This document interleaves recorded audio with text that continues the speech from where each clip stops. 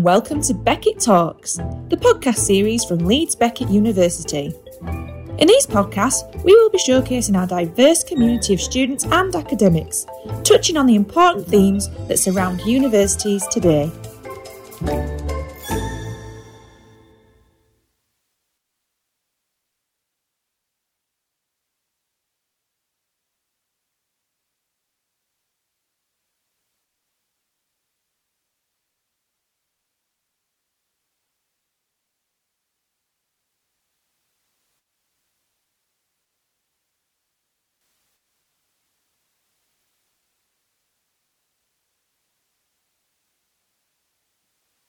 In the last couple of years, I've been looking at how issues relating to human security, poverty, deprivation result in conflicts across Africa. So I have been looking at things relating to also the impact of climate change and conflict.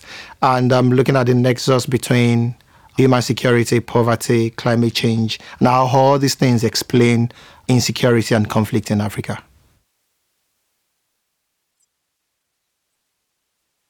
Well, it's amazing how there are some underlying issues that have not been identified in terms of conflict in Africa.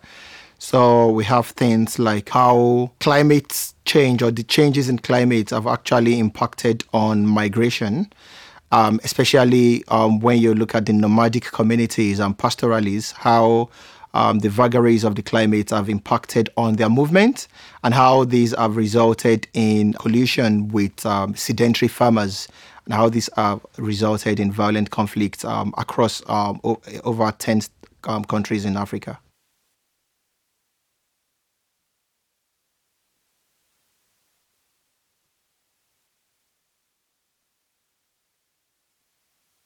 Absolutely.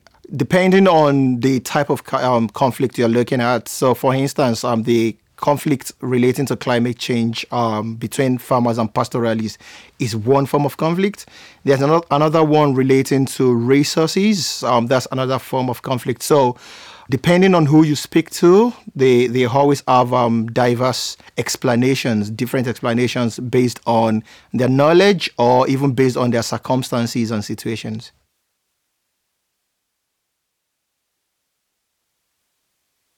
Well, we need to understand what exactly are the determinants and how these issues are impacting on agricultural productivity.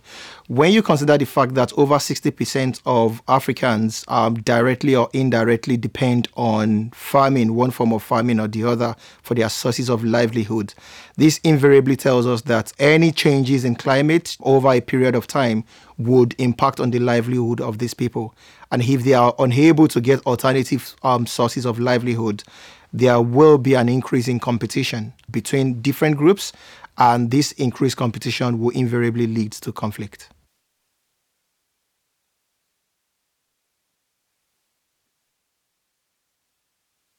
Well, the key issue is that even the people that are directly involved, they know something is changing, but they don't know it's climate change. So, for instance, if you speak to a farmer, he would or she would tell you that there have been changes in farming timetable. Those who are able to plant over 2 or 3 seasons cannot do that any further. They have to wait for just one season because of changes in the timing and the quantity of rainfall.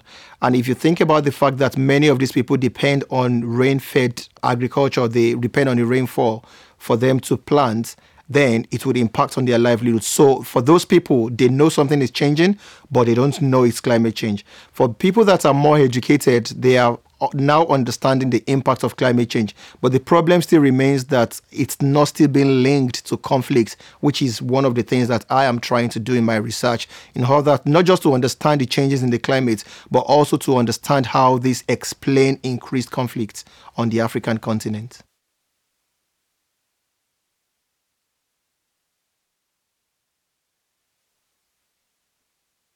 Yeah, when we talk about sustainability, the key issue is that every human being would want to have a livelihood.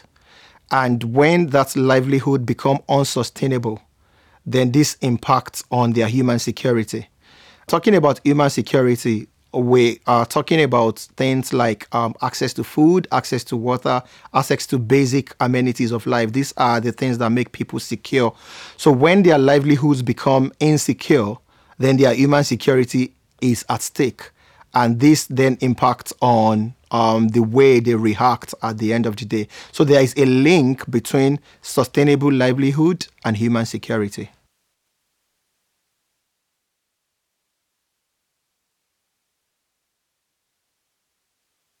Yeah, absolutely. When people think their human security is at risk, then they would react. And this reaction could be violent because they would naturally look for alternative means of livelihood. If they are not offered this alternative means of livelihood, then there is the possibility that they would then look for this livelihood themselves, which could then result in increased competition. And a key determinant of conflict is competition, either competition for water or competition for land. Competition for scarce resources would naturally result in conflict.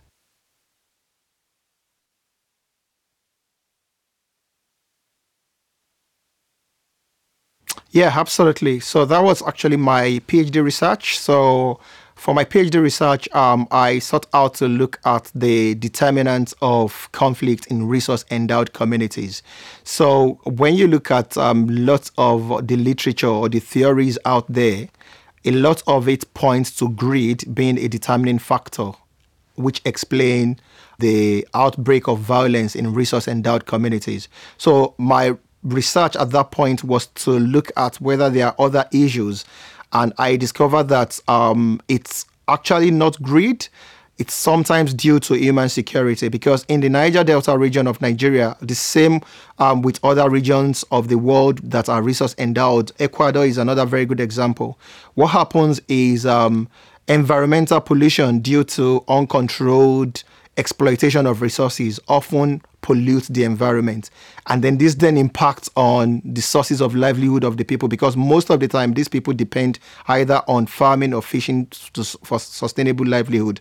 But when exploitation or exploration impacts on these sources of livelihood, people will then react, and this reaction again could be violent.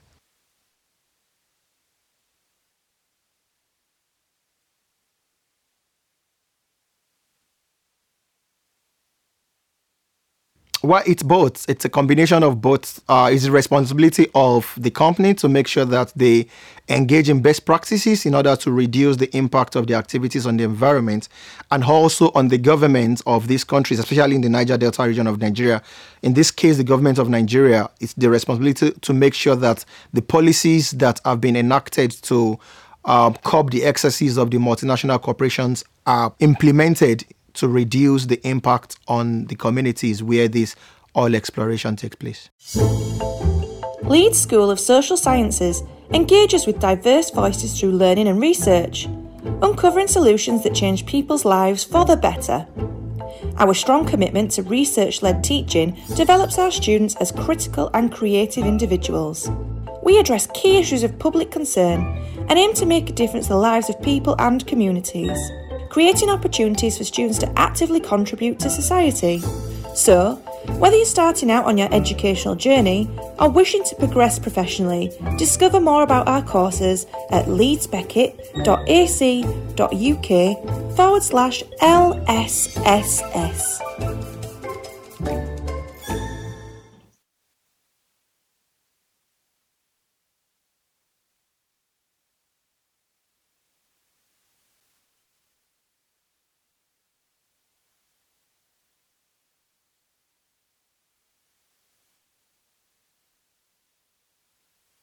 Well, partly it's an easy way, but also the grid theory comes from a research done by some researchers at the University of Oxford called Collier and Hofler. So they came up around 1999, 2000, and they did a research, a quantitative analysis exploring over 60 countries that are resource endowed. So they then concluded that greed was a determining factor when explaining conflict in resource-endowed community. So what I did in the research I carried out was to either confirm or refute this theory to see whether or not greed was an underlying factor. And what I found was that it's difficult to generalize because different countries or different regions of the world that are resource endowed have different inherent capacities or different attributes, which makes generalization difficult. But when we need to explore resource conflict on a case-by-case basis in order to understand the underlying factors, the culture, and the attributes and ideologies of the people in order to understand the core or the key determining factors for each case study.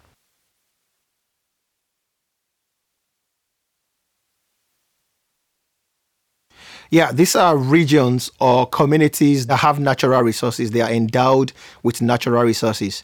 So in some instances, it could be oil and gas, it could be gold, it could be diamond, but resource endowed communities are communities, regions, or places where there is the availability of natural resources.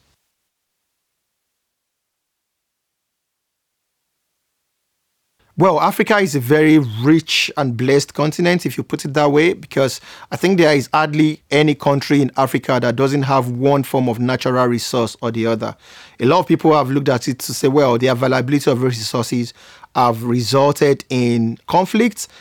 Is a cause rather than a blessing to Africa. But I think the problem is not actually the availability of these resources, it's the management and governance of these resources that have resulted in conflicts on the African continent.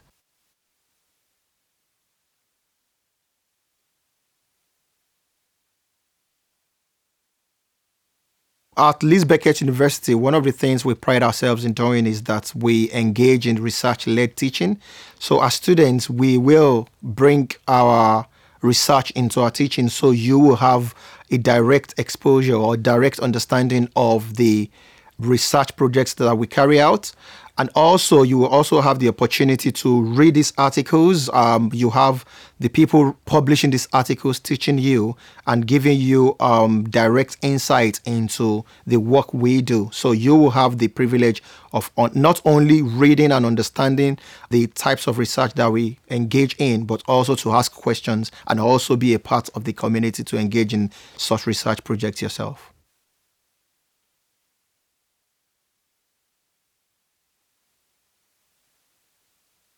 Well, over the last couple of years, our student satisfaction rates have been really high. When you look at the reviews from the Students' Union campaigns, student satisfaction is really high, and also we make sure that our teaching and our research all fuse together to give you a better understanding of politics and international relations.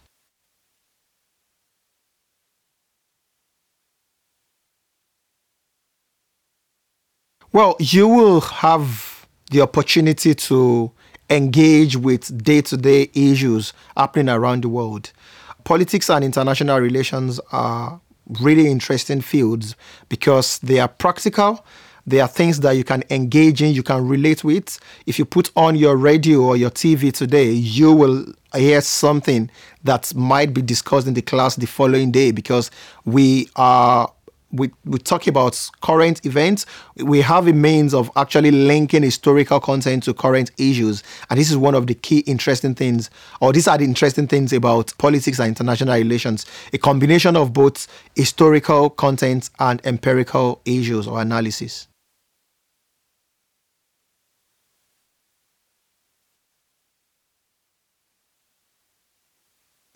Well, I've been teaching politics and international relations for about 8 years now.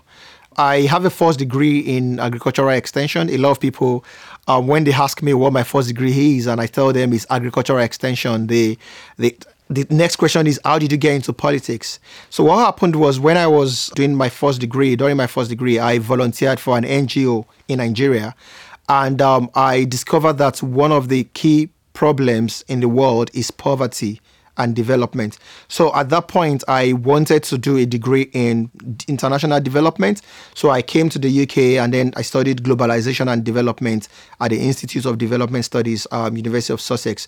So it was during this period that I then realized that one of the banes to development is conflict. So I then went on to study a degree in conflict resolution, politics, studying conflict resolution. So that is how I moved on. But I still do a lot of work that's agricultural related, because there is no way you can talk about conflicts and development in developing countries that you will not talk about agriculture being the main source of livelihood. So I'm able to bring in all these experiences and knowledge over the years into my teaching, and it's been really enjoyable in the last 8 years.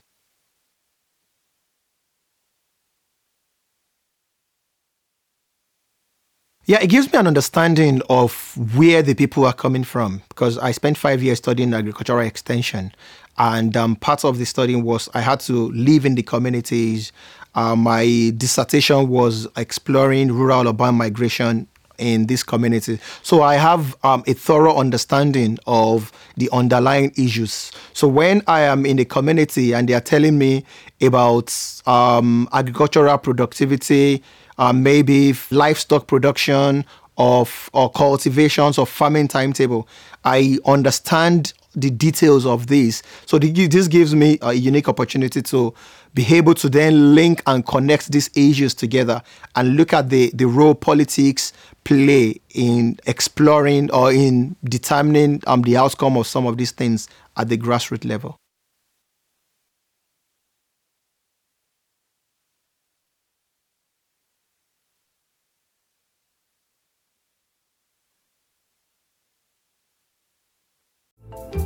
The Beckett Talk podcasts are released every Tuesday, so don't forget to check our social media channels on Instagram, Twitter or Facebook to find out more details on our next episode. See you next week.